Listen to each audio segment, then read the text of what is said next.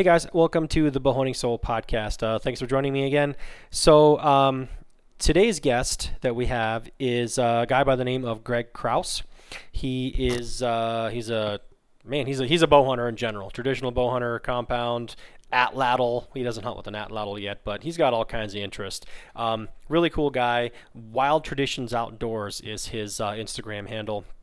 And we have the conversation on this one just kind of flowed. We talked for like an hour and a half and just went everywhere. We talked about hunting, we talked about strategies, we talked about shooting, we talked about equipment, we talked about kids. I mean, everything. So it was really, really fun doing this with him. Really effortless kind of conversation. He and I talked afterwards, and it kind of felt like just two dudes sitting around a campfire at a deer camp kind of thing. So thank you, Greg, for being on. I appreciate it.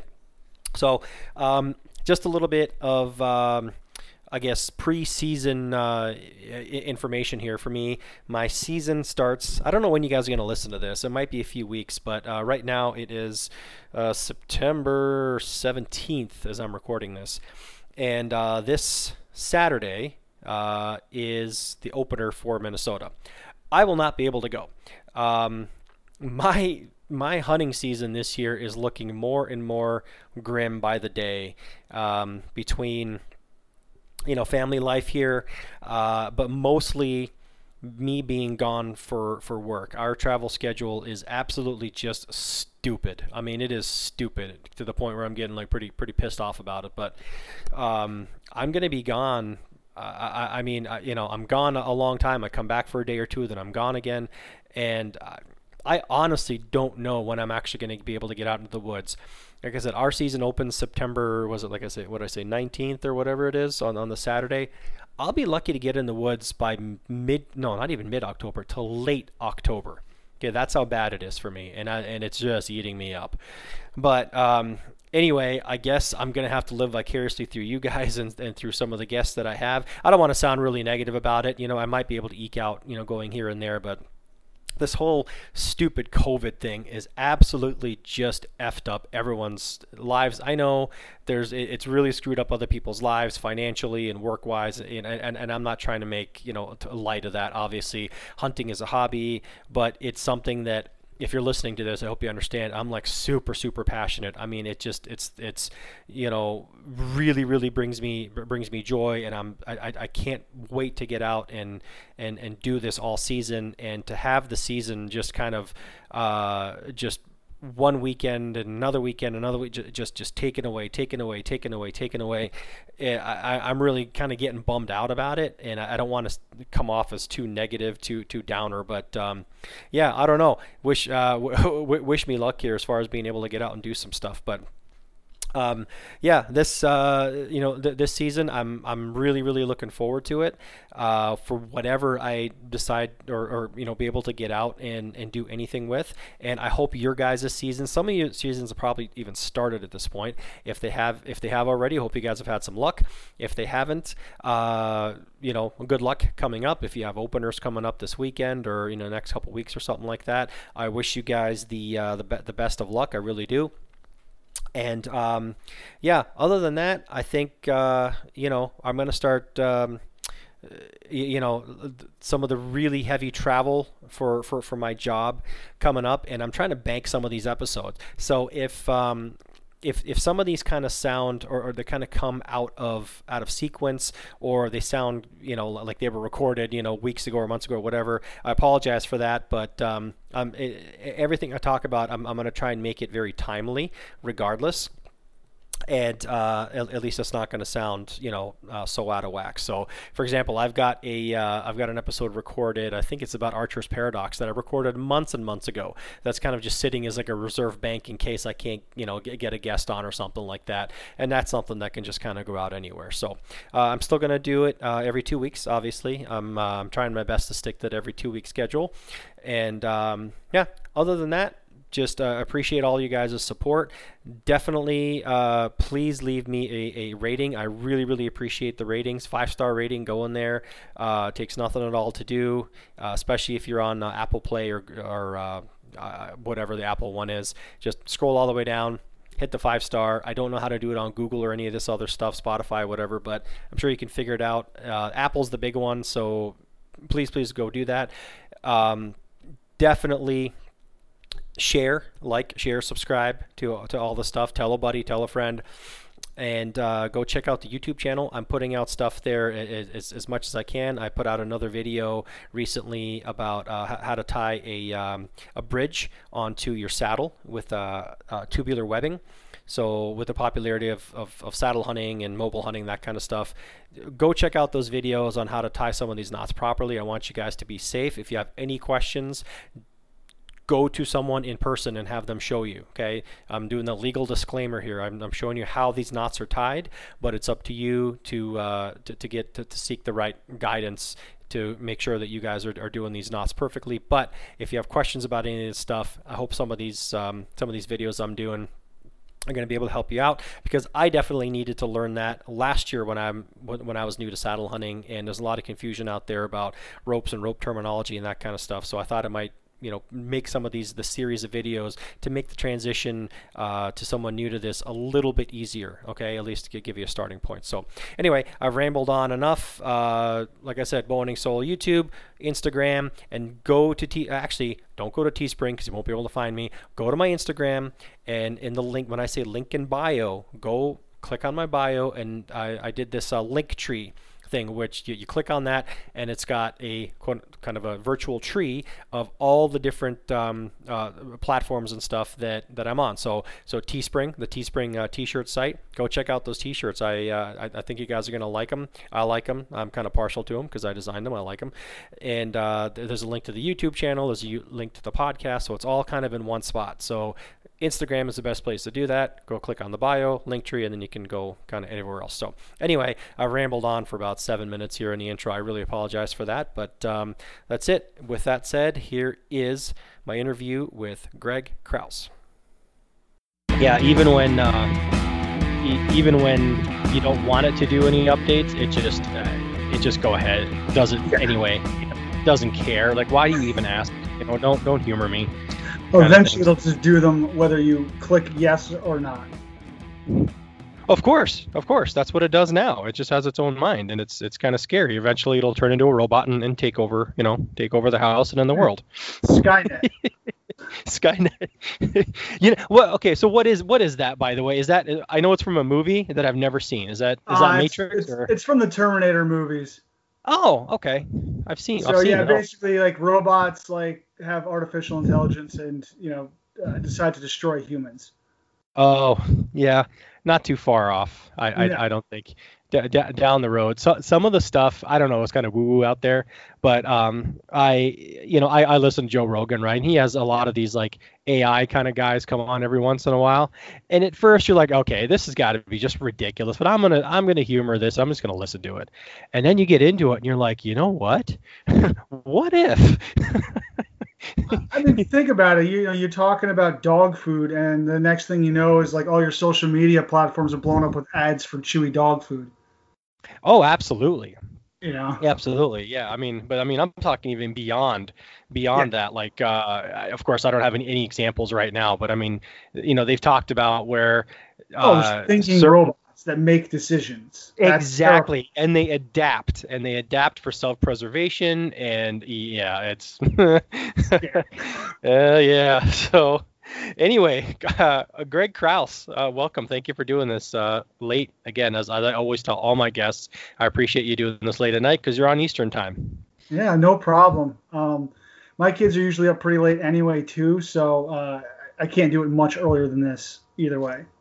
Yeah, me too. I guarantee you my daughter's still up. She pretends to sleep, but it eventually she'll drift off. But I'm like, nope, I got to go and do a podcast. So, okay, so I follow you on a bunch of different stuff. Obviously, you're on a whole bunch of the forums and Facebook groups that I'm on, and follow you on Instagram and things like that. So, you lead kind of an interesting life, at least from my perspective, because you do a lot of cool stuff that is what would be considered like primitive, like traditional, as far as like the shooting and hunting and lifestyle, that kind of stuff.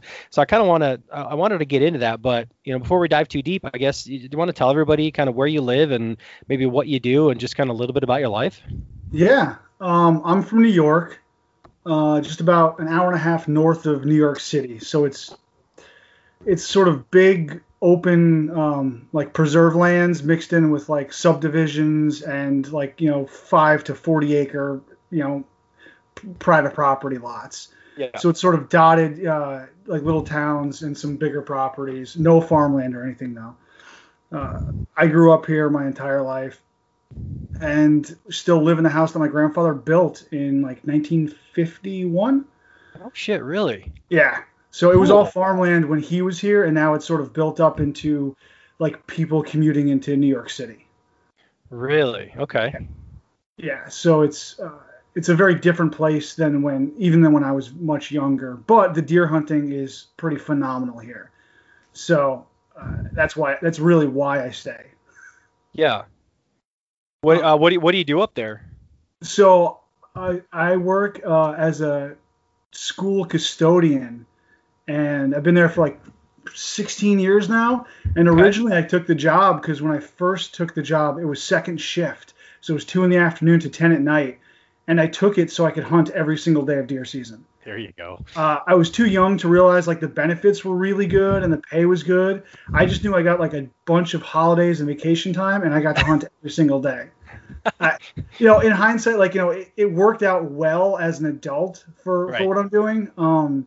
But the primary drive for it was just deer hunting. Cool. And it kind of just worked out for you. Yeah, it worked out for me. Like, if it hadn't, I would have like had to become an adult and decide, to find something else. But it's actually been a really good job, and still. Yeah, you would have been one of those guys commuting to New York instead of living up in where it's pretty.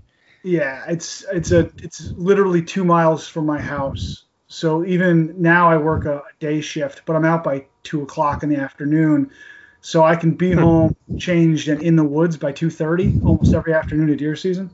Wow. So yeah, that's why I'm still here. So jealous. We have. I'm so jealous. It's really I'm spoiled. We live in an area with a lot of deer. We have unlimited tags. It's archery only in the county I'm in. So our archery season runs October 1st to December 31st. No gun season. Yep. So it's really nice for a bow hunter. I have that's man, that's pretty cool. Is that so? Did you grow up? Go ahead. Yeah. I think I lost you. Yeah, I can still hear you. I don't know if connection's bad or not. Can you hear me? Yeah, I got you. Yeah, okay. I was gonna say, so did you grow up hunting then? I mean, is that always kind of in your blood, or? Yeah, I was like the kid that was like, shooting chipmunks out of the garden with a BB gun at 5 or 6 years old. As soon as we get our small game license at 12, we were hunting squirrels and pheasants and whatever else we could find in the area that it was open season on. And 14, I believe it was 14 was the age we could start bow hunting deer. So at 14, I was bow hunting deer. I killed my first deer at 15 with the bow. No kidding. What bow was that? It was a Bear Whitetail 2. And that was a pretty cool deal because that seems pretty common. Yeah. Yeah, I mean, it was like, it was like the bow. I think we paid $175 for it with a quickie quiver and 6 arrows and broadheads. I mean, it's just they were cheap. Everyone had them, and you could find them at any local shop. So it was a pretty cool deal. My first deer, my best friend and I were still like best hunting partners. We had gone out in the morning. It was a rainy morning in early November, and we had hiked out to a property just across the street from my house. And we figured, we slept in a little bit because it had been pouring and the rain had sort of broken. So we started what we called sneaking and peeking, which is, I guess, still hunting. We'd kind of move around, split up, and sort of work this property. So if we bumped a deer, hopefully it would bump it towards the other person, or you'd actually spot a deer and sneak up on it. And the morning we had seen a few deer, had no shots. We were actually walking side by side through the woods on the way out, and a little spike horn was chasing the doe and came running right at us. And I had drawn on the spike, I had drawn on the doe, and she turned and didn't give me a shot. So I swung over and shot at the spike. Well, as I shot, he had shot. We had no idea that we'd both released at the same time, and our arrows actually crossed in flight and hit the deer simultaneously and dropped it right there. Our arrows were about 2 inches apart. Get out of town. Really? Yeah, I mean, you couldn't make it up. It wasn't like a 1, 2, 3 kind of deal. Like, we both were like, holy crap, you just shot, I just shot. And yeah, the deer went down right there, and that was his first deer as well as mine. Wow. That okay, that's a very cool story. I don't think I've ever heard that before. That's kind of a first. We came walking back to the house. My father was out raking leaves, and he said, okay, which one of you guys shot something? Because he's, you're giddy, I'm sure we were, 15-year-old kids just like losing our minds. And we're like, we both did. And he's like, you both shot a deer? We're like, no, we both shot the same deer. And he had to like actually come out and show us how to dress it and then actually see the scene to like really understand that. Like, no, we shot at the same time. We killed the same deer. Cool. It was pretty cool. And then years later, my father took we had the spike horns. We each kept one, like 3-inch spikes. And he had a really nice necklace made for me for probably my 17th birthday, I think. Mm-hmm. So that was pretty cool. So I still have that spike horn on a necklace. And you haven't stopped. I mean, like that just lit the fire. Yeah, I mean, you shoot a lot of deer. Yeah. So like around here for quite a few years. I mean, it took me. So that was my first year at age 15. So I think the next 2 or 3 years, I didn't shoot a deer. I used to get buck fever so bad on any deer that, I mean, I'd be out shooting squirrels with the bow at 30, 40, 50 yards, talking compounds. But a deer would come in and I would miss the deer at 10, 12, 15 yards. Miss, like by feet. And that happened for quite a few years. And it was really frustrating that I could shoot well and I couldn't do it under pressure. And eventually something just clicked about 3 or 4 years after that first deer. And I shot 3 deer that season. I put 3 perfect shots on 3 deer in a row that season. And after that, it really just got amped up. And I just invested every spare minute I had into deer hunting. So what is it that you think changed all of a sudden? I mean, was it something conscious? Was it all of a sudden you didn't feel nervous? What made the switch that all of a sudden you're like, were you more calm? I really think it was just a mental thing. I learned to sort of start breaking my shots down into two pieces, which is funny because I mean that's what Joel Turner teaches. A big part of what he teaches is breaking your shot down into 2 jobs.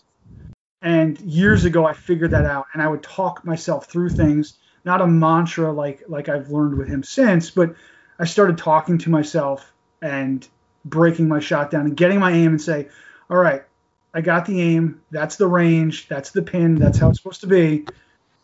Don't rush it. Execute the shot. And that was it. I just started not trying to, not get myself so worked up and not try to put so much pressure on myself that the shot had to happen. And it wasn't easy to do, but it got much easier the more I did it. Mm-hmm. I think really getting that first deer, or my second deer, but the first one, like out of a tree stand, just how like it's supposed to happen, really sort of broke the ice for me and made it get easier. And then after that, it sort of snowballs. Now, I haven't taken any of Joel's stuff, but obviously I feel kind of like a leech, right? Because he's been on like umpteen different podcasts forever and ever and ever, and it's one of those like, okay, like I know like maybe 80% probably of what he has to teach, and obviously there's way more in the course, probably, right? But I always feel like, okay, if I'm talking about it, I almost feel like I'm talking out of turn because I haven't not taken it. I don't want to like say the wrong thing, but when you say you broke it down into 2 different things, is it kind of where he talks about, okay, get your aiming done, right? Get it up. And then this is that watch it to keep it kind of thing. Yep. And then focus on the expansion part of the shot. Is that kind of what you're talking about? Yeah. So, it's simple, yet it's complicated. He goes very deep into it, but basically, yeah, if you start linking your aiming to your shot, you're going to start shooting like way too fast. You're going to get the pin, speaking here of the compound, or your sight picture if you're shooting instinctive, or your the tip of your arrow if you're gap shooting. You're going to get that sight picture. You're going to get close to it, and you're going to just rip that shot. And that can work, and it can also fail horribly. And for me, it was failing horribly because I'd get that pin near the deer and I'd shoot. Like your body's just screaming like, "There's a deer! You gotta kill it! Shoot, shoot, shoot!" Mm-hmm. And once I started saying, "Okay, I got my aim done. Now I'm gonna shoot the deer," and I wasn't linking it, so it was like one big movement. Okay. And at that point, I wasn't going to near as depth as what he has what he teaches, but it was sort of along the same lines. And that made a big, big difference for me to not try to force the shot. I'd get the aim done and then execute my shot just as you do on a target. You don't like throw your pin up on the target and just punch the trigger. I mean, if you get severe target panic, you can, but in general, when you're shooting well, you get your sight picture and then you're good with that. And then you execute a shot. And I feel like in high pressure situations, whether it's shooting in front of a group of people, a tournament or hunting, a lot of times that sort of gets blended into one giant movement. Yeah. And that's what I had been doing, I think. And after that, I sort of was like, no, like I know how to do this. I just got to like really know, like that's 20 yards. This is where I'm supposed to aim. This is how I hold. There it is. Now I'm going to shoot. And that made a big difference for me. And then after that, it's just experience. Right. I had a lot of opportunities. I put myself in a lot of opportunities. I mean, as I said, I chose a job so I could hunt more. Yeah, like it sounds stupid, but I was so eaten up by it. And like I started getting approached by guys from the local archery shops, and in some areas they were opening deer management programs where they had like just public land, different like open space land conservation land that wasn't open to hunting in the past, but the deer were overpopulated and basically overbrowsing all the understory. Mm-hmm. So they were like, we need to get bow hunters in here to try to thin them out. And it was really sort of a new concept. I mean, people had done it in other places, but around here they really started pushing forward hard and keeping track of how well it was working. So I was approached by a few different people because they're like, hey, you're pretty good at shooting deer. Come shoot some deer with us. So there were a handful of years there that we shot, like I had opportunities to shoot a lot of deer. God, how did you get that job? It wasn't paid, and it was more work. No, I know, but I mean, like, how do you look into that? I mean, there were years where, I would, between a couple states and a couple programs I was involved in, it wasn't uncommon to shoot 20 or 30 deer with the bow. Holy crap.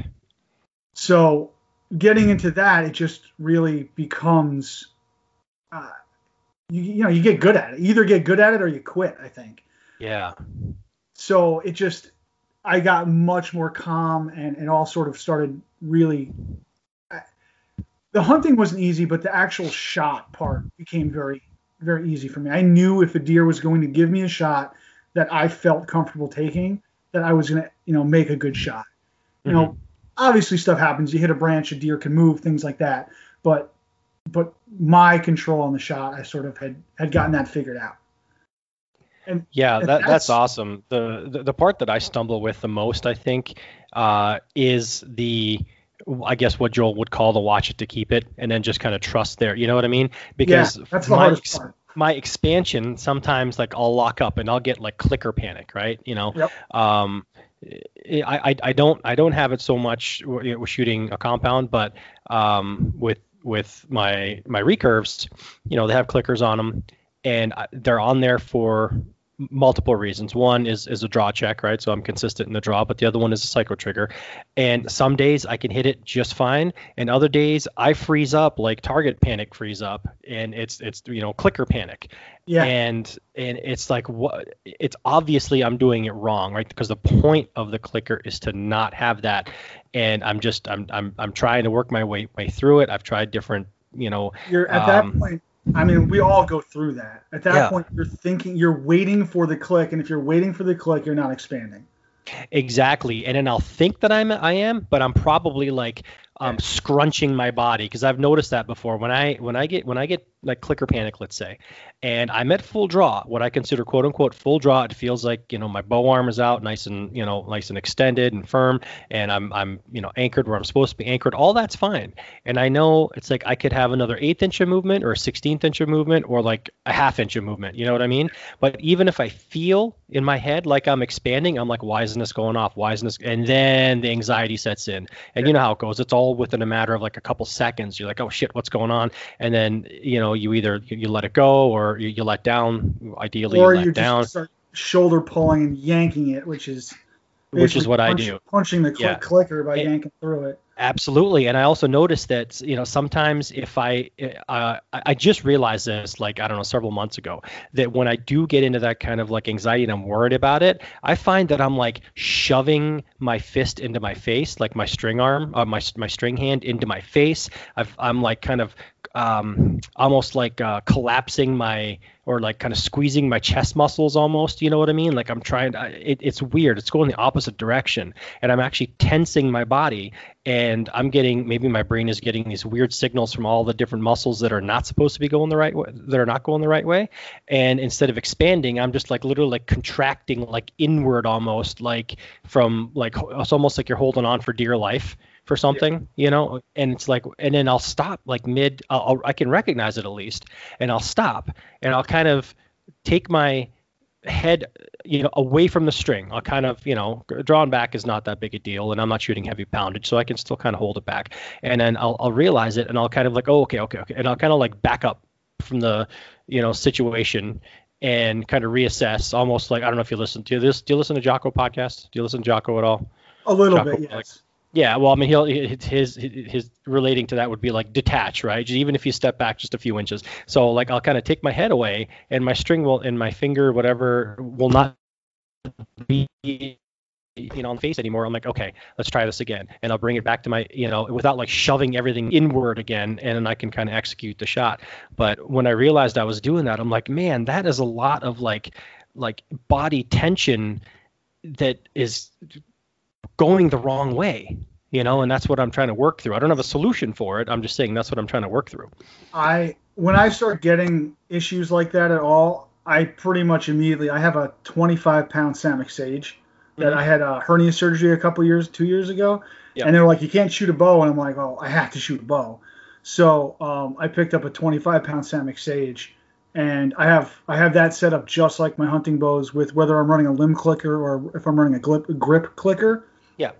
I'll have that set up that way, and I'll go back to like shooting fairly close shots, working out the form part, and making sure like I know what muscles to engage, because on that light bow I can really feel every muscle fire that I'm supposed to be firing. Mm-hmm. And once I do the close work, and blank bailing or whatever, even shooting a target but very, very close, and I know I'm shooting mechanically, I'm where I'm supposed to be, then I know for sure it's just a mental thing. And then I'll start backing up and shooting that bow out at longer ranges or smaller targets, and I'll start to feel comfortable and get back to where I'm supposed to be, and that's when I'll end up going back to like my hunting weight bow.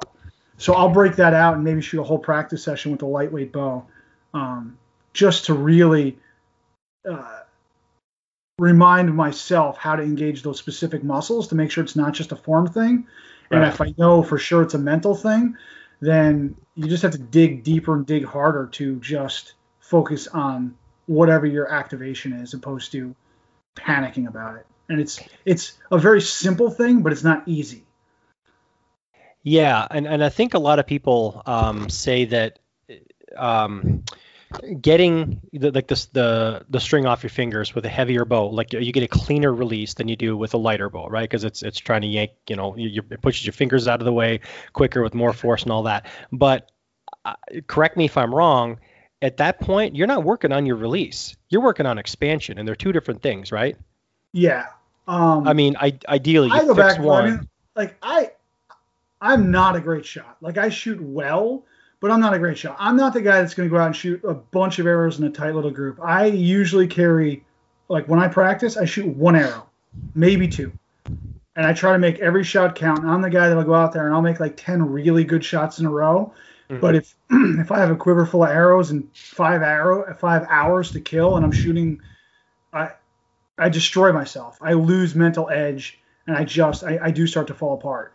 So for me, I'm the guy that goes out every evening, like when the kids are like, getting ready for bed, and I'll go out for 15 or 20 minutes in the evenings. Like if you see a lot of my videos, it's evenings I'm shooting because that's the kids are winding down for the day, getting ready for bed, and I go outside and shoot for 15 or 20 minutes. Yeah, I just watched your thing tonight where you put up there you shooting the cutthroat. The cutthroat just came in, and I just got done watching that one. So, and that's what I do. And for me, eventually I should be able to get like mentally strong enough to shoot a lot more arrows well. But right now I know I can go out there and shoot like 5 or 6 or maybe 10 really, really good arrows. And that's what I'll do. And I try to do that. When I try to go out there and shoot a lot, I start to fall apart. I just lose focus. So that's what I work on. And when I'm working on actual form stuff, I'm shooting oftentimes a blank bell. I have a big 4x4 block target, like a range target. Yeah. So a lot of times I'll go in there, and when I'm working just form stuff, I'm shooting that. And I'll work specifically on trying to clean up a release. I always add shoulder to my shot. No matter what I do, I think I have it fixed. I'll video myself, and my hand pulls away from my face. I have shoulder added into my expansion. It's something I have to work out. I think it's for years of shooting a compound with a lot of shoulder in it, and just sort of how my muscles have developed and muscle memory is. I don't know if I'll ever get rid of it, and it was killing me to be like, I should be able to shoot without that hand coming away. But then I look back and like I can get a bear shaft to fly perfect at 30 and 40 yards. Yeah. So I don't know if I care. I'm not the guy that's going to go out there and compete. Like if you waved a wand and hunting went away tomorrow, I don't know if I'd be that interested in shooting a bow and arrow. I love shooting all different bows. I love watching the arrow fly. But for me, it really comes back to the hunting. So I'm shooting better now, more consistently than I have in the past.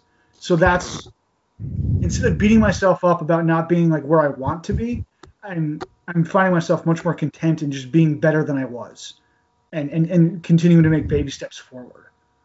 Yeah, good point on that, because in the, I guess, internet circles that you and I kind of run around in, people post their videos all the time, and you can see, a lot of these people, their hand doesn't come straight back. It flings off sideways and stuff.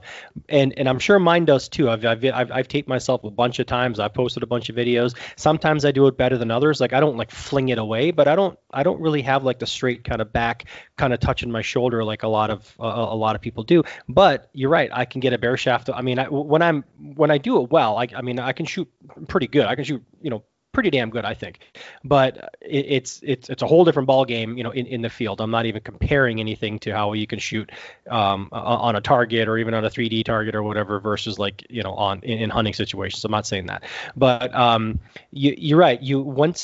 If you're not terrible and the thing is actually tuned, quote unquote, and flying the way it's supposed to fly, it's great. But little sidebar here. If you do you follow she just got married, so Bailey Cloud? Well, I think so.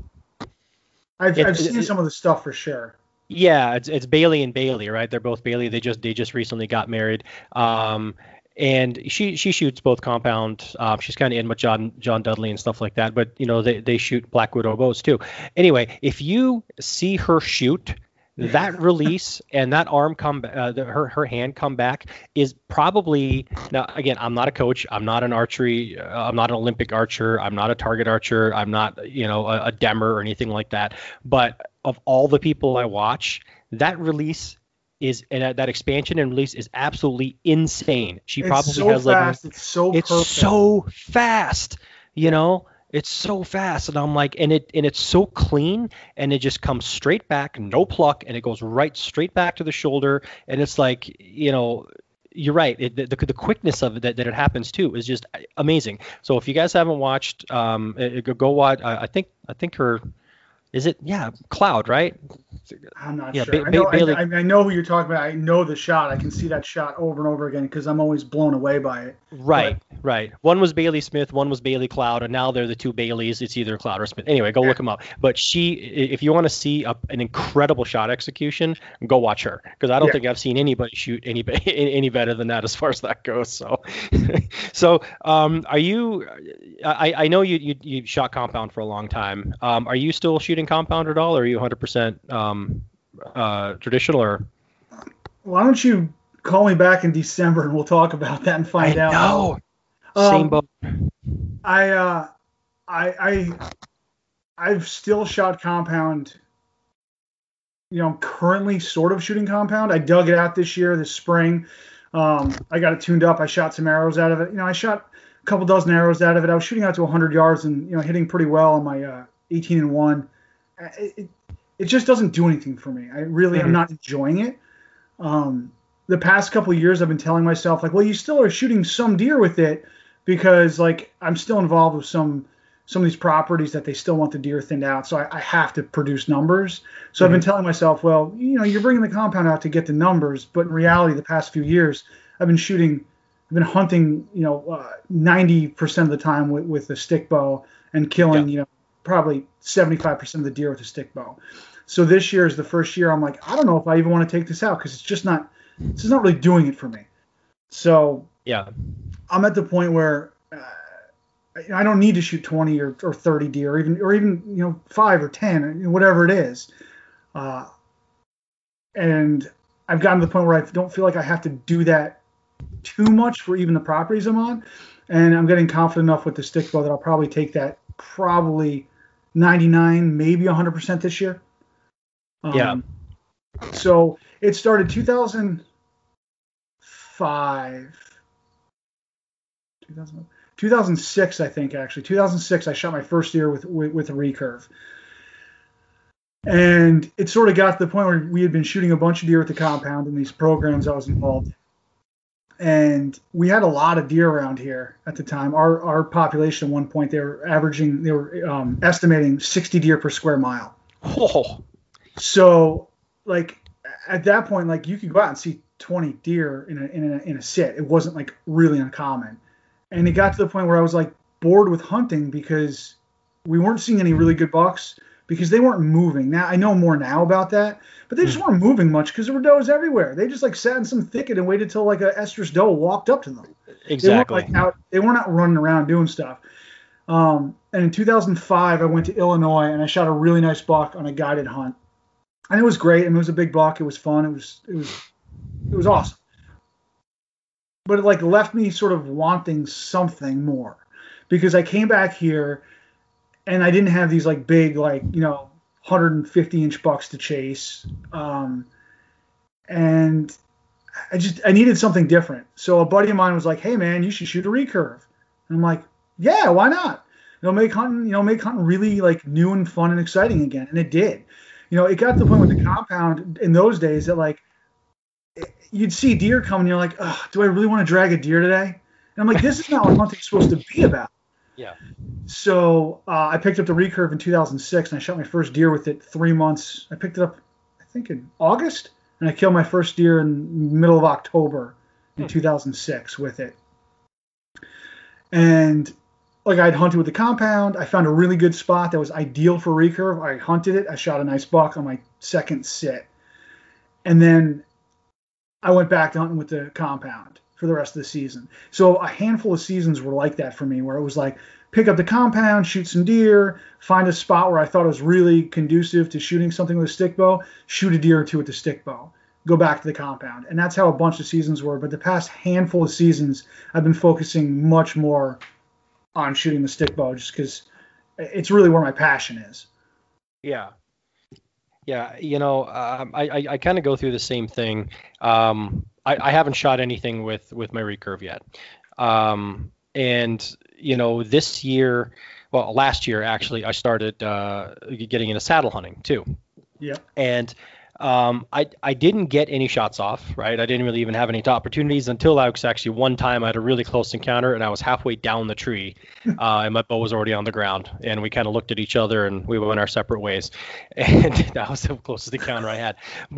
But I would practice from up there. Like if I get up, I'd shoot like a I don't shoot judos, but like a small game, like a blunt, Yeah. Either when I get up or right before I come down, just to kind of, like, yep, I could have made the shot kind of thing.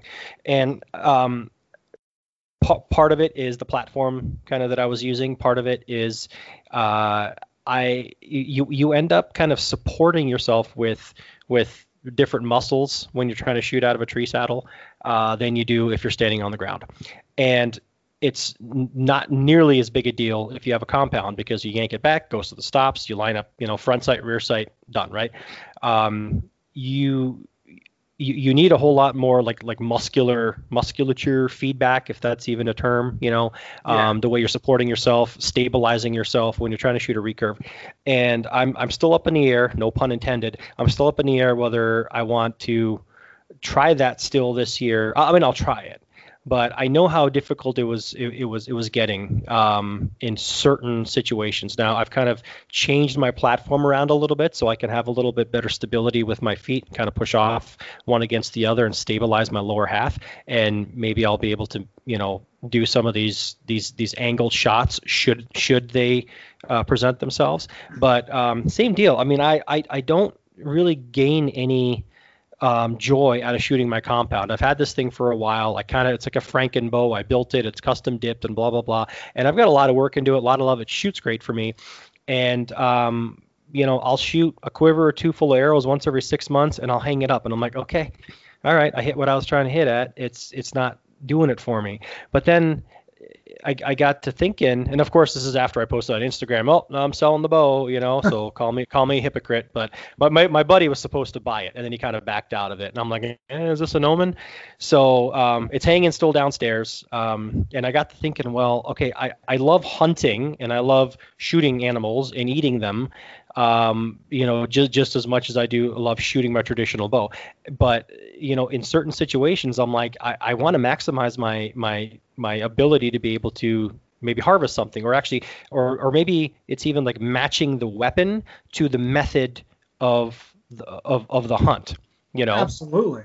And I hunt on the ground like 50% of the time, and absolutely I'd carry my, the last year, even the year before, I carried my compound twice with me, and both times about 100 yards into the woods, I'm like, I look down at my hand. This doesn't feel special in my hand. I kind of wish I brought my recurve.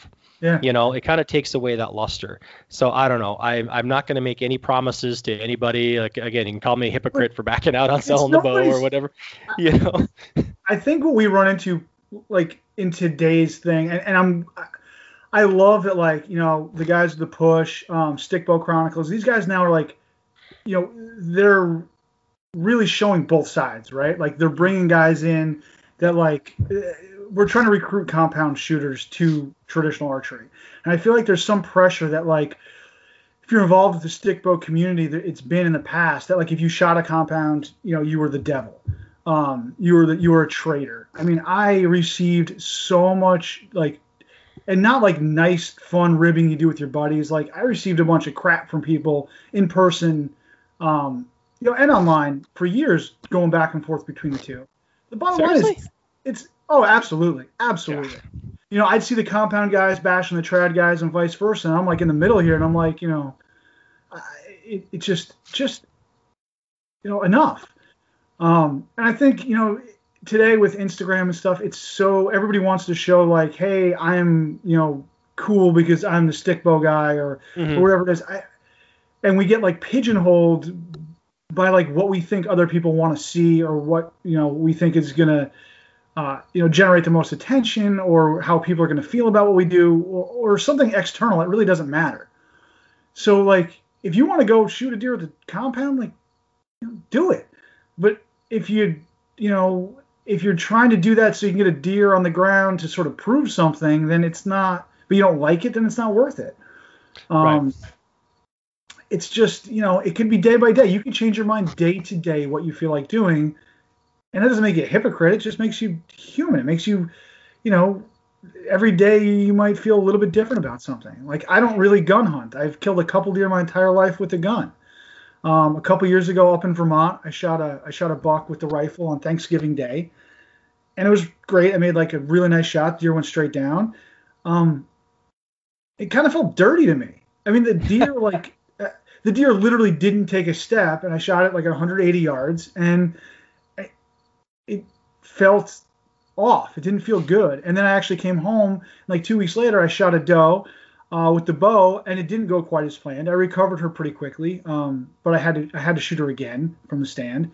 And I should have been more upset about that one because it didn't go 100% as well.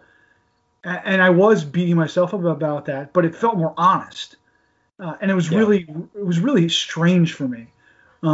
But that doesn't mean like next year, like if I have a chance, if I'm up in Vermont during rifle season, that doesn't mean I won't pick up a rifle. But immediately after, I was like, I don't know if I like that. Like, I'm not going to seek that experience out. If the experience presents itself to me and I can take it and have fun in the moment, then I'm going to do it. Yeah. And I think we shouldn't sort of like say like I'm a compound shooter, I'm a trad shooter, I'm a saddle hunter, or I'm a ground hunter. Just like, I hunt out of saddles, I hunt out of lock-ons, I hunt out of climbers, I hunt from the ground, whatever it takes, whatever I feel like that day. And I think that's what everybody needs to do. Yeah, I think part of the for me anyway, part of my my conflict, I have like an inner conflict going on because I love shooting my traditional bows so much. I mean, I can shoot them. I mean, if I could, honestly, I would shoot them all day. Okay, I mean, like literally all day. That feeling is not there whatsoever with my compound. Okay. Yeah. And 90% of the stuff I've done with this, again, it sounds so douchey to say, but brand of bow hunting soul, has been traditional. Like all my videos are about how to tune it, how to tune a traditional bow, how to do this, what is, Archer's Paradox, what does brace height do, blah, blah, all the stuff, right, is been centered around talking about, discussing, or trying to help other people tune or whatever with traditional bows, traditional archery, that kind of stuff. And it's almost like because I jumped so headlong into it like 3-4 years ago, and I'm still like just like a pig in shit. Just I love it 100%. But then like all of a sudden, like you said, that dirty, you felt dirty. You get that dirty thought creep in, like, man, I didn't shoot anything for the last 2 years. I would really like to get a deer down, no matter what, whether it's with a rifle or a compound or a muzzle loader, or especially like given the limited amount of time, especially this year. I'm going to be lucky to get out a half a dozen times this year. I mean, this year, my season is, our season opens on Saturday. I don't think I'll be able to get even into the woods for like another month and a half at this point, which really sucks. But it's that internal conflict too. Like, man, I do all this stuff and I put out all this content that's 99% related to traditional bows, but then you almost feel like, okay, am I going to feel dirty picking up a compound and walking into the woods because this is my one opportunity I might get to, to hunt or whatever. I don't know. I'm still up in the air, but then last night I was shooting both my recurves, and that's like lights out. I'm like, of course I can do this with my recurve. I'm setting up at the same distances that I would with a compound. I don't need to take my compound. I can do this, but come whenever I actually set foot in the woods, I still can't tell you right now. If you were to ask me, I can't tell you what I'm going to have in my hand. I don't know. Yeah. So what I had done sort of to make it easier decisions for myself, and granted I was spending more time in the woods than a lot of people get, but if I knew I was going to a spot that was like, say, super thick, right? I was going to have shots like sub 25 yards. It just became like that was those were the spots I'd hunt with a recurve. Other spots, like as I said, we had so many deer at one point that our woods are sort of like decimated in most areas. So you can see like there's no understory. You can see 200 yards, like wide open, big open, like closed canopy forests in a lot of spots. And it's starting to close up because we've reduced the deer numbers. It's working wonderfully. But when I would hunt those spots where I'm like, oh, I'm in a funnel, but the funnel's 100 yards wide or 120 yards wide, I'll pick a tree in the middle so I can shoot 60 yards to either side with the compound. Mm-hmm. Yeah. So over the years, like I started like gravitating towards like becoming like a better hunter, not just climbing 30 feet up in the middle of a big open woodlot and using range to get me on deer. Mm-hmm. So once I started realizing that like most of my shots were sub 30 yards for the past bunch of years, even with the compound, it made it much easier for me to start using the recurve more. Yeah. Because it was not as much of a trade-off at all. And then what I started doing is like early season, when it was like I was specifically targeting does, I'd bring the compound out and try to just knock a bunch of does down, fill the freezer. My family, we don't buy red meat. Like we eat a ton of deer. We just eat venison. Mm-hmm. So I really like to get the does down. It helps, as I said, the property owners where I'm hunting as well. Yeah. But do that, and then like once we got into that like late October time phase where I'm sort of more concentrating on shooting a buck, that's when I'd pick up the recurve, because like that was the really fun, exciting thing. Like never knowing what's going to walk by the stand, what's going to happen, and that's when I wanted like that recurve in my hand. It just felt really good to be doing something. You know, it felt like magical. I don't know. It sounds stupid to say that, but it was really. No. So I would rut hunt and only like really go after bucks and mostly, more often than not, really trying to target mature bucks with the stick bow, which seems stupid. My buddies are like, dude, hunt the does that are like, you know, not on to hunting season yet, early season with the recurve, and then take the compound out during the rut. But I really wanted to have that experience chasing deer during the rut with the stick bow. So early season and late season I'd hunt the compound, and middle season was with the stick bow, and that's sort of how I functioned for the past bunch of years. Yeah, past couple times that I actually last year again, last 2 years, the once or twice that I took in each season that I took my compound with me, I found myself not consciously because of it, but I found myself when I was set up, and whether it was a tree or in some thicket somewhere or some ground natural blind or whatever, I found myself setting up in areas. I'd look around going, you know what? Like I'm like sub 13, 15 yards here. Yeah. If something comes by, and in my mind, I'd even went to one place last year. I went to a place that I had gone previously, and in my mind, I'm thinking, okay, like you were talking about, you can take a longer shot. So hey, I'm bringing a compound. Once I got set up though, and actually really looked around and really looked at where the deer trails really were and the sign really was, and the tree that I had picked, they're not going to be in the middle of some 100-yard wide expanse of swath of open grass. They were within 8 yards of the tree that I picked. Yeah. So part of that is like, okay, you just got to trust your woodsmanship and be like, okay, if they do come by here, and they didn't, but they had obviously at some point, I'm good with either weapon, and I guess we just got to get over that. I think you have to just be willing to, for me, going from the guy that was out there just, shooting a lot of deer and doing all this, and then the prospect of going to a season where I might not shoot one, or I shoot a deer, or, it was I don't want to say scary, but it seemed it was hard to like sort of get past that for a little while. Mm-hmm. Yeah.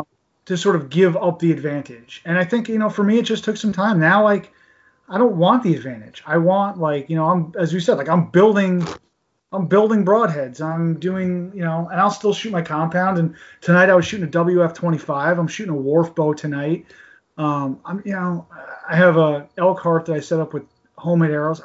I just want to have fun now. I want to do whatever I feel like. And if I feel like shooting a 41-pound, 70-inch barebow rig for deer one day, and the next day I want to shoot, a stone-tipped arrow, then I'm going to do that. And if I want to shoot a compound the day after that, I'll do that too. So I don't know. It's fun. Like, this is supposed to be fun, and people drive themselves crazy, trying to figure out like what they're going to do, or what happens if I don't get a shot at that buck. You know what? Nothing happens. Nothing happens if you don't shoot that buck. He's there for you to try again tomorrow.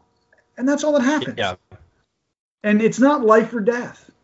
So I think everyone just needs to like really just, see what internally motivates them and just go with that.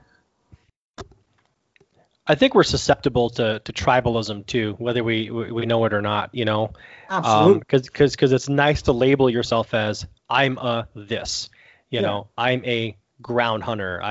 Unfair advantage with tree stand, because a lot of the old timers will say that too before tree stands came around. You got to meet them eye to eye. That's not really hunting if you're death from above kind of thing. I'm stick bow only, and it's like this badge, and it is a badge that you should be proud of, if you pull it off, obviously, absolutely. But that doesn't mean, and I'm not trying to get woo woo on a grand scheme of like the world these days, but you can kind of see the other side a little bit, and it's okay to have, two different points of view or more, within you, and just kind of go with what feels good that day, Yeah. Like you're a non-binary, what do they call it? Non-binary hunter.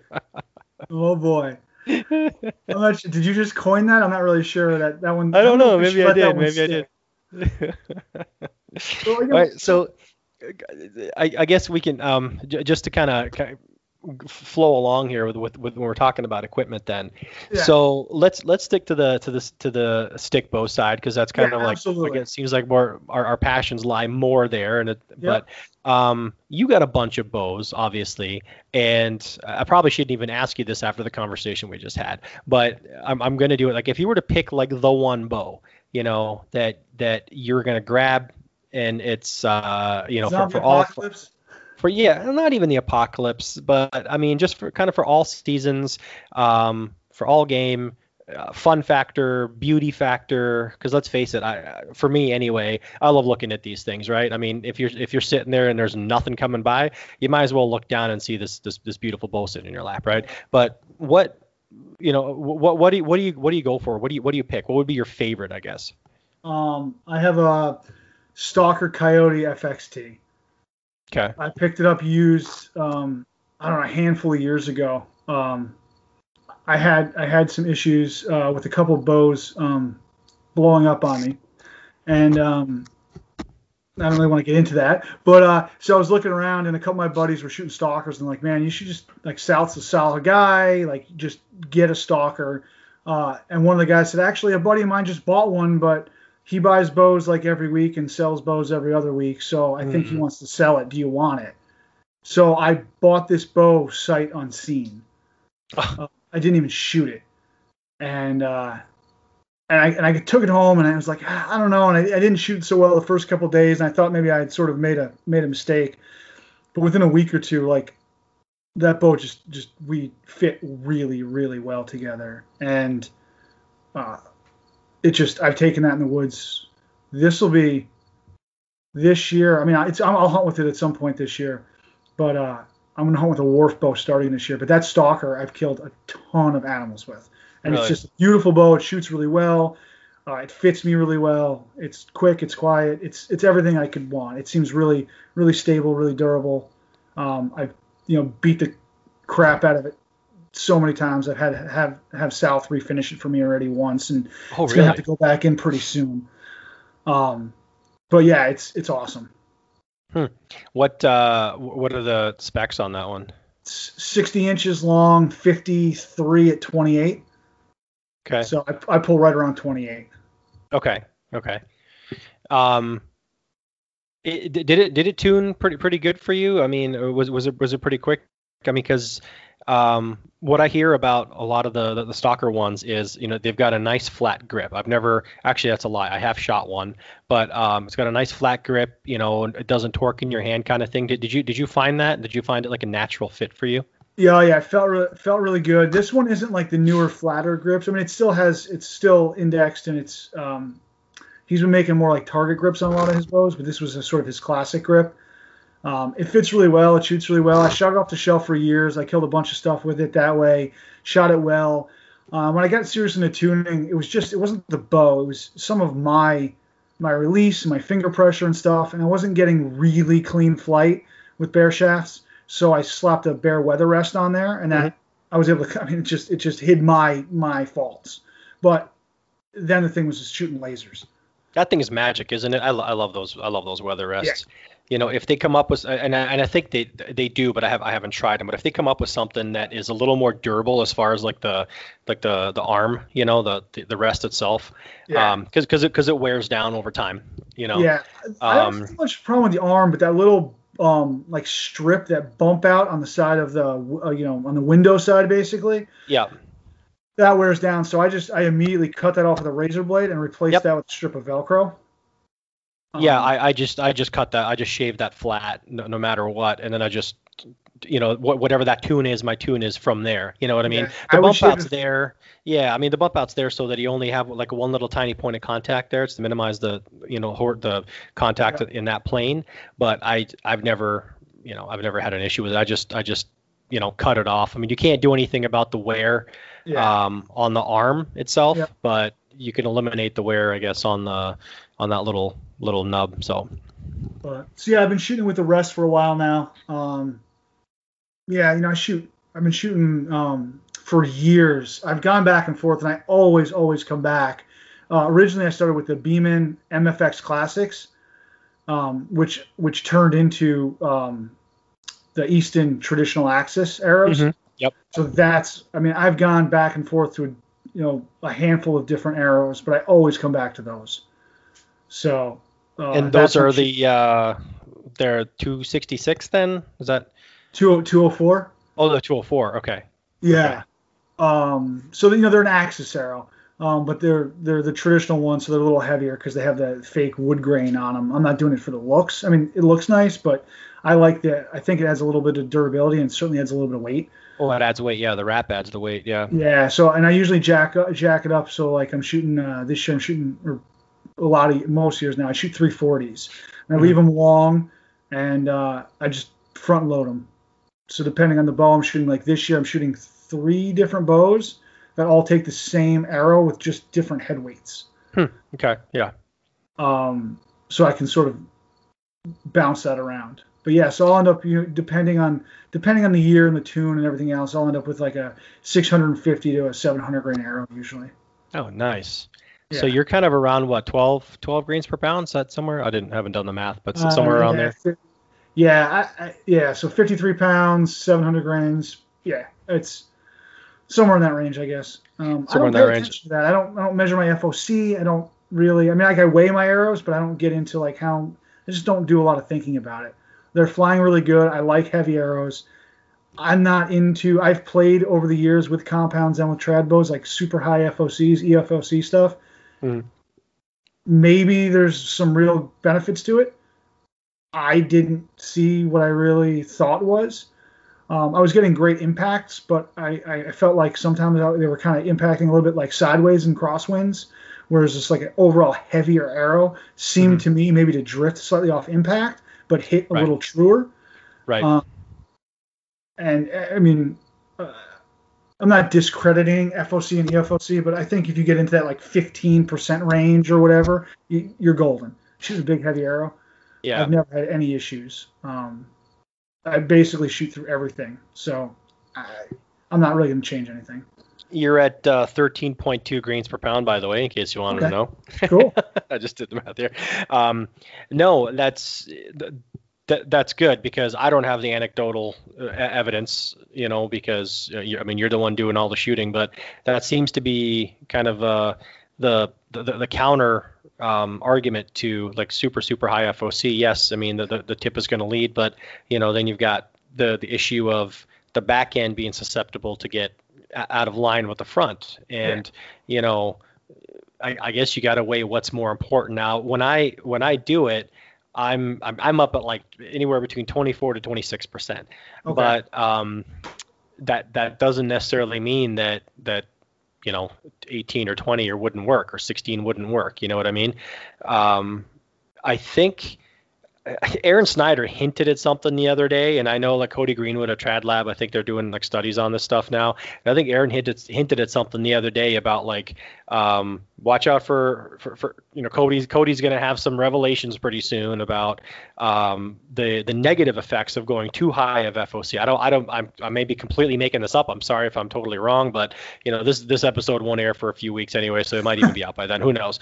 But yeah, that's definitely something that needed to be tested and analyzed. And I guarantee you, the push guys and Cody or whatever are probably testing this, just to death. And I'd really, really like to know, because there's two kind of schools of thought on that, like you're talking about, versus the like super, super high FOC, and what it really does, A, in flight, but then B, in once it impacts the animal. And I could see both arguments, So some of what drove my arrow building in the past was flat out durability.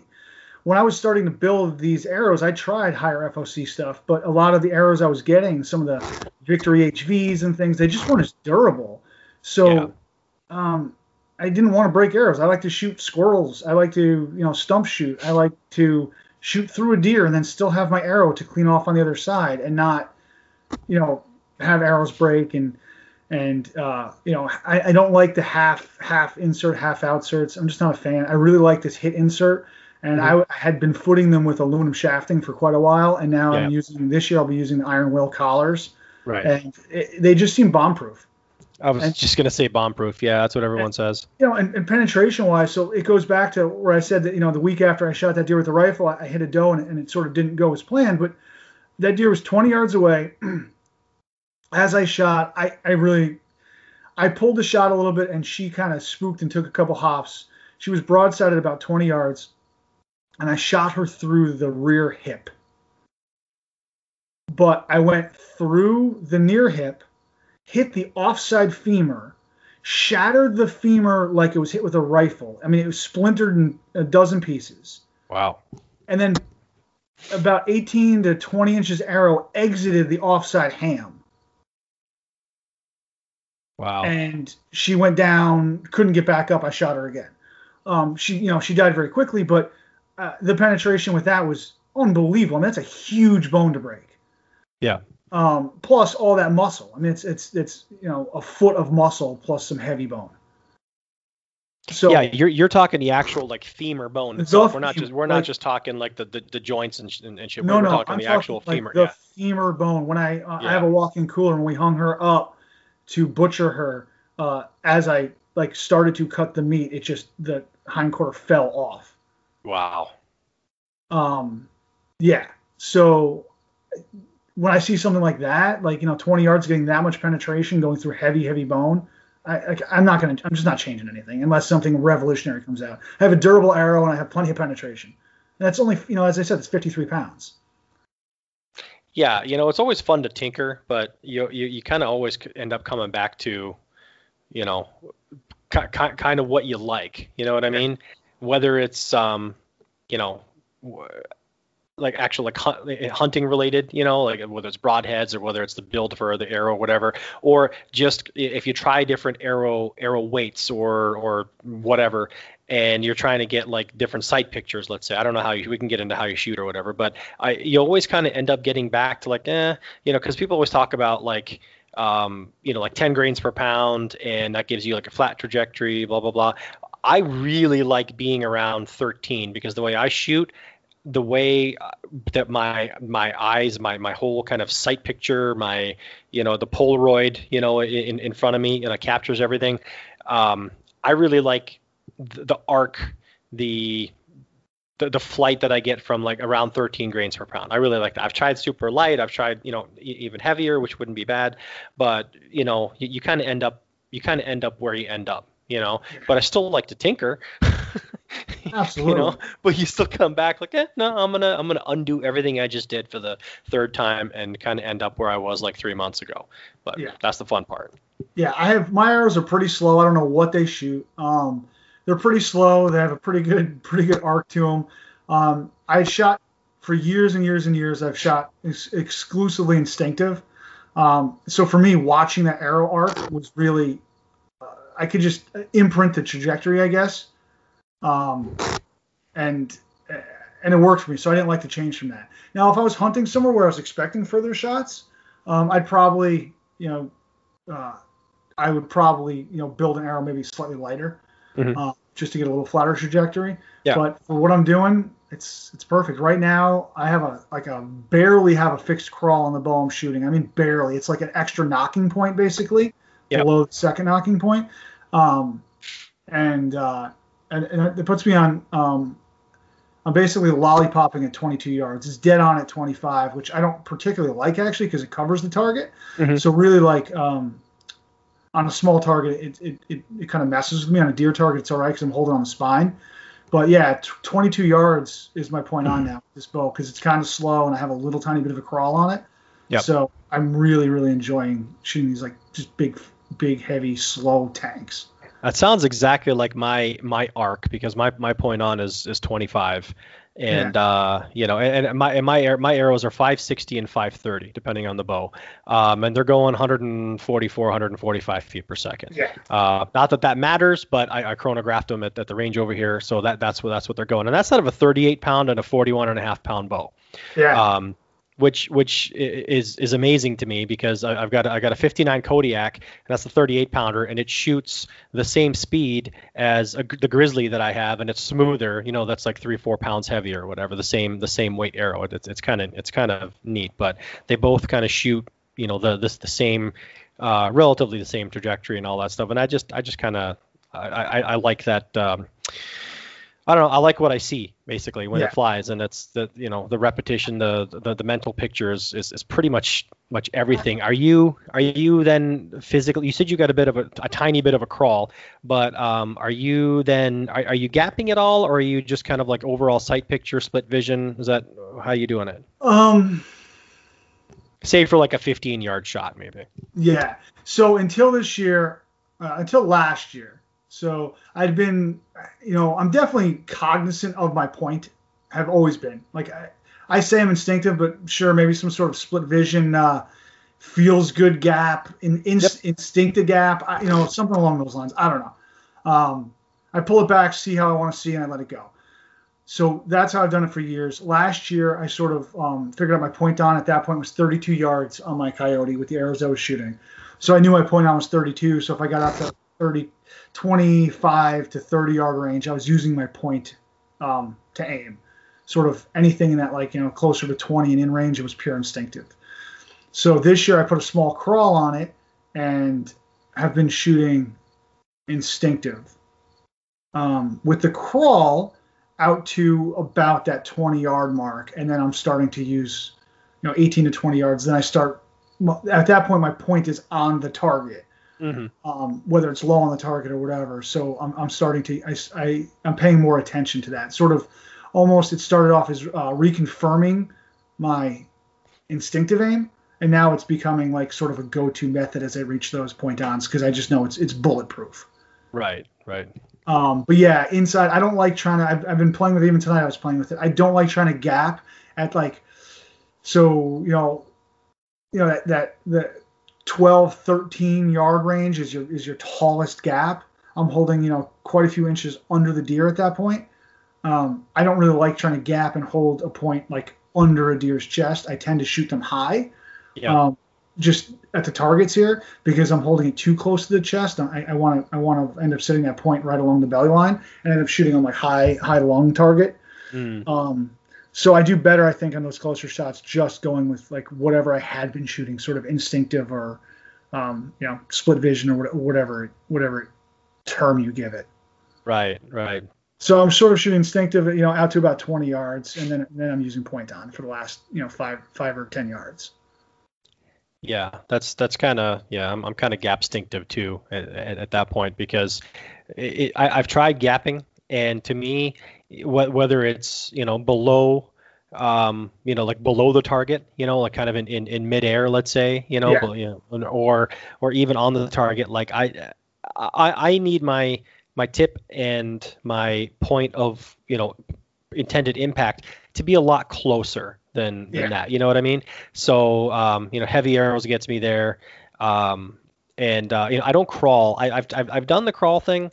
I've tried it. I think for me anyway, once you get past, unless you get like a longer bow, but once you get past, to me, it seems like a half inch, the tune just goes to shit. I know you can tune it out, but it never sounds as crisp or as sorry, it doesn't shoot as crisp, and it's never as quiet as it is with, not crawling. You know what I mean? So I kind of gave up on that. And I don't even think mine's a 1/4 inch. I mean, I don't even think, it might be a 1/4 inch. It's really just, I always have 2 knock sets for my arrows, and like this is just sort of an extra knock set under the bottom knock set. I mean, it's really almost nothing, but it brought me from like a 28 or 30-ish point on to that 20, like closer to like I was lollipopping, holding at 6 o'clock at like 28 or 30, I think, and that brought me down like 22 with that. So it brought me like 5 or 8 yards. Yep. And last year I had some issues where I missed a few deer last season, like pretty close, because I had spent so much time like practicing at my point on distance at 32 yards that I was getting these like 10, 15 yard shots, and I whiffed a couple of them. Like shooting really calm, like went through my shot process. Like it wasn't like a buck fever, just like rip it and grip it thing, or it was deliberate shots, but I kept just nosing that point up near too close to the target without thinking about it because I'd spent so much time shooting that way. And then I was just hammering the 18 to 25 yard shots. So this season I've been practicing a lot more like out of a stand and shooting those like 5 to 15 yard shots, because that's where most of my shots generally are anyway. Yeah. So I wanted to bring with a little tiny crawl. It just brought my point down a little closer to that. So I generally don't shoot a deer much over 25 yards anyway. So that point on it, like, I really like that 22 and in is like really golden for sight picture. Yeah. Someone was asking me the other day, not the other day, a while back or whatever, at the range. And it's like, well, how do you do that? You know what I mean?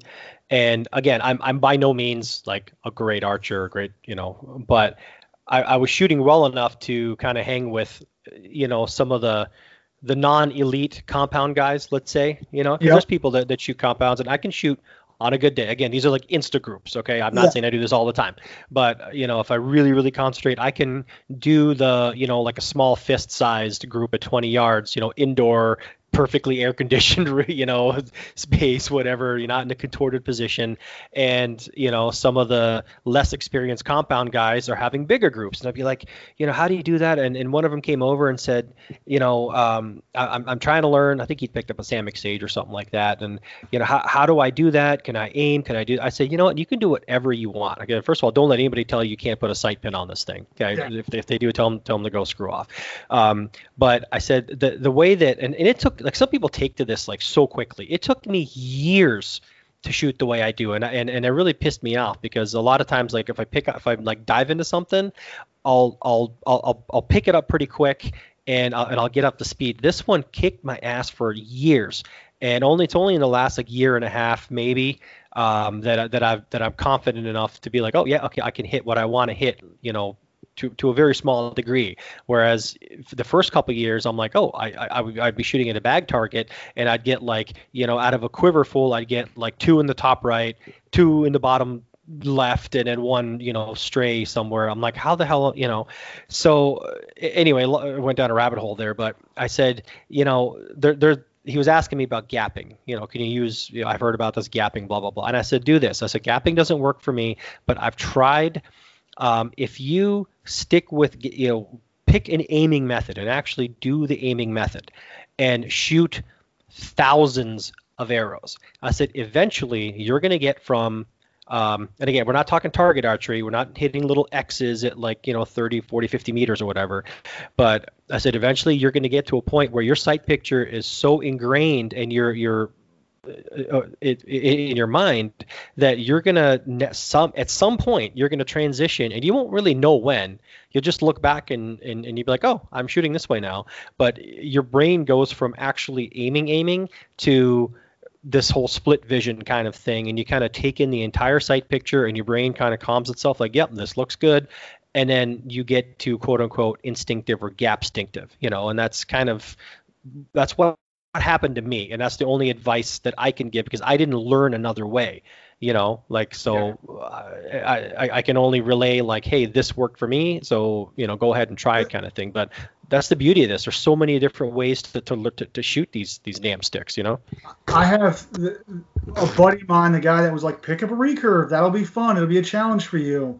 And he says, well, you want to hunt with it this year? And I said, yeah, I'd like to, but it's August. We opened October 15th. I'm not really sure that's like a feasible, never shooting a stick bow to hunting with one in 3 months. So he says, hold on a second, I got just what you need.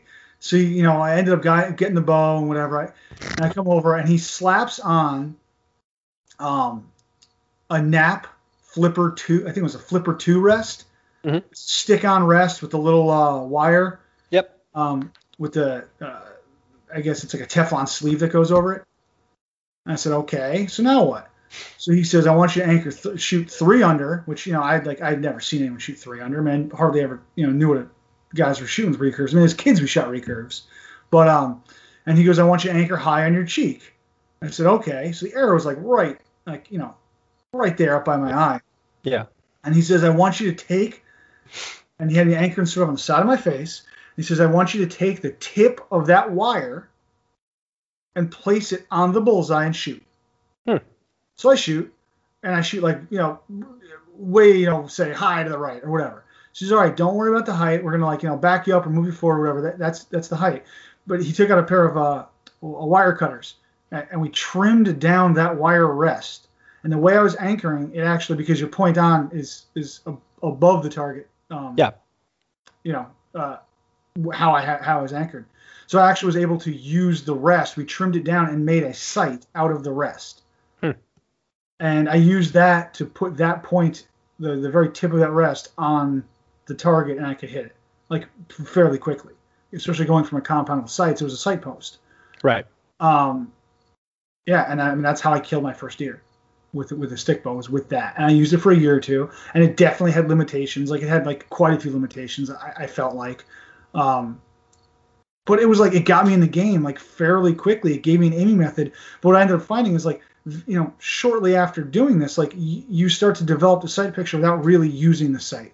So you could learn the trajectory of the arrow, and you could sort of pull away from that. But if it takes that, or it takes throwing a sight on, or they make those sights that are just like a loop, I see them in Three Rivers. It's just like a circle. That you sort of bracket over what you're going to shoot. If it takes something like that to get you in the game and get you shooting, go for it. And if you want to, take it off later on, great. But there's no, again, I caught a whole lot of hell at the archery range for using a rest, especially when guys found out I was using it as a sight. And guys, it was, they were like, why don't you just shoot a compound? And I'm like, because I want to shoot this. So that's how I started. And I think, whatever it takes, there's a million resources out there to find different ways to shoot, to aim. Absolutely. Yeah. Use them and then see what works for you. Yeah, I agree. I had a Samick Sage when I was learning, and I actually went and bent up a welding rod. Bent that up, and I welded that to a washer. And of course, it's got the the burger button holes. They're tapped in, or maybe is it the burger? Yeah, is it the burger hole, or is it the quiver hole? Either way, whatever, it's tapped on the side. So I made this L-shaped kind of single pin. So it went forward, and then it cut back. To into the sight window kind of thing, and you could raise it up and down by loosening the bolt and retightening and stuff, and you can bend the wire in and out to get your left and right. And I was using that for a while. Yeah. I mean, no shame. I don't care. You know what I mean? I wanna get better. I want to get consistent. And whatever it takes you to get through, and a big part of it is confidence. If you're all over the map and it's just one more thing, it's well, what am I doing wrong? Because you got so much stuff to worry about. You got to worry about your bow arm. You got to worry about consistent draw length. You got to worry about a good release. You got to worry about back tension. You got to all the stuff and aiming. So if you take one of those things away, if you need it, okay, but if you take one of those worries away and be okay, here's a pin, quote unquote pin, and just wherever it goes, just put the pin on it, and they can all be high and right, and they can all, but as long as you're getting a consistent group somewhere, your repetitions for everything else, your shot execution is what you're actually working on, but it's having the actual sight pin there takes away the worry of aiming as well. And if that works for you psychologically, fantastic. Why not do it? You know? Absolutely. I mean, you look back and it's like all the old bows you still find on eBay from like the 50s and 60s, they're all tap sights, all the old Target bows. Absolutely. And I get so sick of the freaking trad police with the, same as you're saying, why don't you shoot this, why don't you shoot that? It's like these people, they're self-appointed trad police, by the way, and they're the arbiters of what is trad and what is not. And it's like, have you forgotten your history? Open up a history book. All of these had sights on them. They had slider sights. They had elevated rest. They had all kinds of, whatever. I mean, and going back, I'm going to say thousands of years. I should brush up on my history better. But I mean, the Mongols and the Turks, they're using thumb releases. It was a release. Yep. There's lots of ways to shoot this thing. So, anyway, I don't want to go down that path. That gets me riled up, and I want to stay positive with it. But one more thing to wrap up on your setup there. You said you're running iron will collar. Are you running iron will broadheads too, or what are you using up front? Yeah, I'll definitely be shooting some of them. I shot them with a compound a couple years ago. Great heads. I shoot a lot of deer. They're really expensive, so they're not like always my go-to head. I ended up I have some this year, so I'll definitely they'll be in the quiver. I have some 200 grain iron wills. I had bought some wides for a bear hunt that got canceled this spring. Mm-hmm. The wides just have a little bit of a hiss for me, and these deer are so jumpy here because they really do get shot at a lot. And I ended up with them, like the wide heads, you can take them out and change them with a solid standard, the vented wides. So it's still 200 grains, but it's a solid head, so it's a little quieter in flight. So I'll be shooting those this year. I'll have cutthroats in the quiver this year. And then what's sort of been my go-to head for a very long time is the VPA 3 blades. Okay. That's like, I don't even know how many animals I've killed with those. They're phenomenal. So I'll have those 3 heads in my quiver this year, all 200 grains. Nice. Yeah. I don't think my bow has the oomph. Either one of my bows has the oomph to push a 3-blade through something. Yeah. So I'm sticking with Zwicky's and the Tough Head meatheads. They're nice and long and tapered and stuff. So I got another pack on the way. Actually, I just ordered some from Jason up there. So, all right, I want to transition. One last thing here. We've been on this thing for an hour and 20 here. Atlatl. Tell me about the Atlatl. How did you get into this thing? Because I'm not going to let you go without talking about this. Oh man, it's like I don't even know. We were at a primitive gathering a handful of years ago at the archery club, and like the guy had one, and I'm like, this thing's amazing. And I could barely throw it. I think I almost dislocated my shoulder, and I couldn't hit anything. And I'm like, it's still amazing. Like I suck, but it's still amazing. So at some point along the line after that, I took I wanted one, and I took an old, I had a piece of oak flooring, and I just like quickly, like the Atlatl you'll see sometimes in some of the videos, it's really rough because it was a piece of oak flooring. I basically like used a hatchet and a belt sander in like 15 minutes to build it. Like it's like all wavy and everything because I split it along the grain with a hatchet, but it didn't really, the grain's all wavy. Yeah. But it works. I took a little deer antler, shoved it in there, and made the point for the Atlatl that the part that actually holds the socket of the shaft of the dart. Yep. And a buddy of mine had a bunch of ash hunting Atlatl darts, like super heavy darts, and we traded, I think, a bunch of turkey wings. He was making stuff with turkey feathers, so I traded him a bunch of wild turkey wings for a bunch of darts. And I started building darts, and then I started throwing them, and I kept hurting myself and throwing my shoulder out. And because your instinct is to just like chuck this thing as hard as you can, but that's not how an Atlatl works. It's got some leverage, right? It's designed so it has leverage like leverage arm. So you sort of throw it like, smooth, not really hard, like just like you're having a toss, like with somebody. Let it do the work. It's like tossing a baseball to someone you're having a nice leisurely catch with. You're not trying to like throw a fastball across home plate. Mm-hmm. And then I just like play around with it, and like we hang out in Vermont, and like I keep it up there. We have like a field there. And we like throw out milk jug and shoot at that, or we'll like have a couple beers and hang out and like throw atlatls, and it's just like spears and beers. Spears. But so how heavy are these darts, by the way? I don't know. They're heavy. I mean they're heavy because it's a 6-foot ash shaft that's as big around as your thumb. Okay. So, I mean, you can get way lighter darts. That's like technically a hunting dart. But yeah, so you just, that is like real muscle memory stuff. Like just the more you do it, the better it is. Once you like learn a technique, just that is like the thing you just do over and over and over until you get good with it. Talk about throwing a baseball, right? Because we talk about the whole instinctive thing, like it's just like throwing a baseball. Well, it would seem to me this would be more like throwing an actual baseball. Yeah, I'm not sure the throwing a baseball really like applies to archery. I mean, I get the idea behind it, but yeah, it really does apply to an atlatl. Right. So a handful of years ago, my daughter was first born. I was able to take a bunch of time off, sort of like paternity leave. When my wife was going back to work, but there was an overlap of a handful of weeks, about a month. So I had a newborn baby, and we were up in Vermont just like hanging out for a month, which I've never had a month off in my life. But it was amazing. But like, it's like nap time. It's like I can't go out and shoot the guns, or like, it's like the kids are sleeping, my daughter's sleeping inside.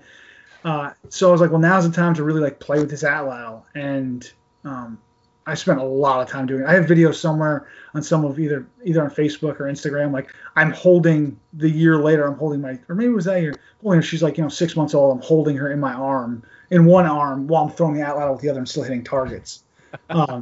It's just so how good are you with this thing? Right now, not great.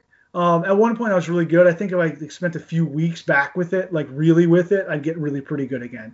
This spring we spent a bunch of time in Vermont, and I started playing with it a lot more. My daughters really wanted them, so we made a couple like real quick ones out of some young aspen shoots, and they're like so easy to make. It's just a handle and a dart and some feathers. It's really easy to make. They're so much fun, and everybody should like just have one to screw around with. Like if they opened up a hunting season here with it, like I might take it serious enough to really like dial it in again and actually try to hunt with it, because it would be pretty amazing to do. But for the most part, it's just fun. It's like when you're a kid and you get your first slingshot. Like you just go out and I guess like you expect to suck with it. So as you get pretty good, you're really excited about it. It's not like if I go out and I suck shooting my recurve, like I get pissed. This, you go out and you have a lot of fun with it. So like my wife throws one a little bit, like both kids have one. You can make little like rests that hold the dart so the kids don't have to like sort of pinch the dart with their fingers. I don't know. It's so much fun. Yeah, it looks like it. I've never actually seen one in person, and I don't really have a desire to like go down that road, you know what I mean? But it would be cool to just to shoot one, like or throw one, whatever you call it. I don't know, a dozen times maybe, just to see if I like it, Yeah, I mean, I don't take it super seriously, but you can get really good with it. I know some guys that are really, really good with them, and I was hitting like consistently putting every like dart into like a 5-gallon bucket, like 20 yards. So you're not like regularly hitting small targets, but you're hitting that sort of big target. In closer ranges, you could get pretty good. I had a 3D target up there for a while, and I could keep most of them in the kill zone of a 3D target. At ranges I'd consider hunting ranges. Really? Yeah, but again, like I was doing it, a few hundred times a day for a month, or whatever it was. God, my shoulder hurts just thinking about that. Yeah, once you learn the technique and you're not really trying to whip it, and it's just sort of like lightly throwing it, it just right. You really just use the leverage and the weight of the dart. They don't move very fast, but they hit with a ton of force. Yeah, kind of like a spear, obviously. Yeah, I'm sure. I can throw it. Like if I get behind it, like I'll show people. We had a bunch of kids come up one time, my buddy and his kids, and we all built atlatls. And one of the kids took up to it so good. We were throwing aerial targets up, and he was knocking aerial targets down. He was probably 6 or 8 at the time, and he was knocking aerial targets down with an atlatl like the first day. What? Yeah, it was. I'm like, oh man, that's amazing. So but it's like fun for kids. Like it's it's the investment of making one or building one is like really like nothing, and it's a lot of fun. But you can show like I can throw a spear as hard as I can. I can throw the dart by hand and it goes 20 yards. If I throw as hard as I can with the thrower, it goes 80 yards, 90 yards. Yeah, I mean if you're throwing like up like thinking like English warbow style like trajectory. But yeah, it'll go far. So the amount of energy you put into them is really amazing. Yeah, but man. I like dabbling with all sort of the more primitive stuff. Just it's fun for me, and that's why like a buddy of mine built some stone heads for me a couple years ago, and we made a matched set of arrows, and I shot a nice little spike horn with a stone head. I mean, it worked flawlessly, just as good as a steel point would have. Yeah. I purchased a couple. I play around with napping, but I have no no like illusions of grandeur. Like I'm not the guy as of now, maybe down the road, who's gonna like make a nice hunting head. So I purchased a couple from Ryan Gill, Gill's Primitive, last year. So I have a couple arrows. I hafted up with that, and then like for me, metalworking's pretty easy. So I've made some like trade points. So like that's the fun stuff. It's just like little projects that keep my mind going and keep me busy. And like if I get to use them, they're almost always hunting oriented because at some point I'll use them, probably to harvest a deer, and that'd be really, it's fun to like put a little more effort in, a little more like energy behind what you're doing. Yeah, absolutely. Absolutely. Well, dude, we've been doing like an hour and a half here. Wow. I know. See, we can BS forever just on shooting stuff. You know what I mean? That's what I love about this. I guess we can kind of wrap. Is there anything you want to touch on that we didn't touch on that before we wrap up, or? Oh, I think that's it. I think what I'm gonna say is like you'll see like anyone who like watches my stuff, you'll see my kids are involved in all of it, and that's something I do want to touch on really quickly. Yeah. Like it's too easy. Like it's hard to take your kids out all the time, and like you just want to like work on like, man, I just listened to this podcast about like how to do the hook better, right? Or how to do the release, and I want to do that. And it's really hard when your kids want to go shoot to just not be like, just go over there, go inside because I want to work on this particular thing that has been driving me crazy all day. I've been thinking about. It's important to take the time to like really just get the kids shooting, like if they show interest in it, like. I see too many guys or women, I guess, take their kids, wait till their kids are 12 years old before they take them hunting because that's like when they can get their license. And by that point, the kids aren't really that interested. My kids love this stuff. And my girls run around like princess dresses half the time, but they love like all the hunting related stuff because it's been a part of their lives forever. We've made time. They go on blood trails. They're actually pretty good trackers. They come on blood trails all the time. They help us cut up the deer. They help us cook the food. They want to shoot their bows. They want to shoot their BB guns. I just took them squirrel hunting the other day. We had so much fun. Saw that. And I think like, at some point maybe they'll decide to hunt, but like they're much more involved and invested in everything that revolves around hunting because like we've involved them in all of it from the beginning, opposed to waiting until they're like quote unquote of age to like be like, let's go deer hunting now. And you're like, the kids. It's foreign to them at that point. So I just think it's important for all of us to remember, like, anyone who has kids, like just involve them as much as you can, whether it's cooking the venison, even if they don't want to like, go out and help track it, but like just involve in all of it and really explain it to them. And hopefully that's what's going to help us like continue this lifestyle that we have. Yeah. I mean, I've tried, my daughter's 8.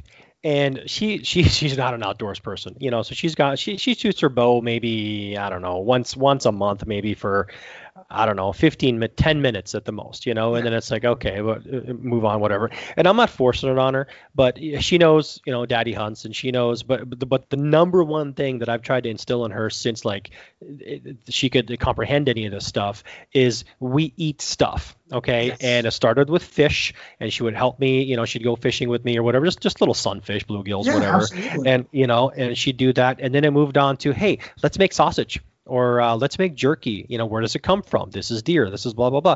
And then today we made mountain lion tacos. Awesome. I had it in a crock pot all day long. I had a shoulder, the scapula, roast. sat in a crock pot all day long, fall apart off the bone. Then we took that, made, and to her, it's normal, Yeah. quote unquote normal, So even though she doesn't right now have an interest in like, hey, let's go hunting, let's go sit in, in the woods or whatever. I'm okay with that because I've introduced her to it, and I don't want to like push her off, like forcing her to do things. But No, I'm happy that I've instilled like, food doesn't magically appear in saran wrap. So she gets that. And then when she asks me, hey, what's this, or where's that bone from? And I'll actually show her, I'll actually point to like my body and be like, yeah, it comes from here on the animal. Yeah. You know what I mean? And it helps her visualize some stuff better. So, I mean, whatever you got to do, I guess, whatever level to get them engaged in that, understanding it, but then just like not overburdening them and then pushing them away, and I don't want to do that either. You don't want to force kids to do it. Every kid's going to have different personalities. I think the hard part is like sometimes just doing the stuff with them in front of like what we want to do. Like I like to go out and squirrel hunt with a shotgun like once or twice a year. Mm-hmm. Like if I go out by myself, I'm gonna get a limit of squirrels. Like, that's just not a question. Yeah. I go out with two kids and I'm like, oh man, like there's times where I'm like, ugh, like everyone's like singing songs and we're like, are we really hunting squirrels or are we singing songs? Yeah. But then like you just have to step back and be like, no, they're having fun. For them, this is hunting right now. Uh-huh. So they're associating hunting with having a lot of fun. And like we shot 2 squirrels. In like 4 hours, but like, we had like, a box of cookies and 2 bananas and a thing of juice. It's like, it's a picnic and the squirrel hunting's part of it. But the next day, my youngest, who's 3, woke up and I was at work and she's asked my wife if we could go squirrel hunting again today. So I just think, it's important to make time and involve them in like every aspect you can, like the cooking stuff, or, it doesn't have to be taking them hunting like kids. And if you take them hunting, expect it to last like 15 minutes because they're going to get bored. Absolutely. But I just think, people ask me like, oh, why are you girls how do they do that? Or, how do you find time for this? Or like when I'm scouting half the time, like you'll see videos I'm scouting, my kids are with me. Like, because we're going on a hike and they know now, like we're looking for rubs or we're looking for scrapes or we're looking for this. And the more we include them in the whole lifestyle, the more, whether they decide to do it or not, the more they'll understand it and they'll see like the benefits and they'll enjoy it, opposed to waiting until they're 12, 15 years old and then being like, come on, we're going to sit in a tree stand all day long on November 12th when it's 5 degrees out because we're going to shoot you a giant buck. Like that, that's foreign to them. It's just, I don't think it works like that. And I think that's some of the problem we have with recruitment of hunters. We put, we put so much effort on what we want to do. We want to shoot a big buck or we want to shoot this, that we sort of put off what the younger generation's doing until they're quote unquote of age. Whereas like, I myself growing up, we hunted squirrels.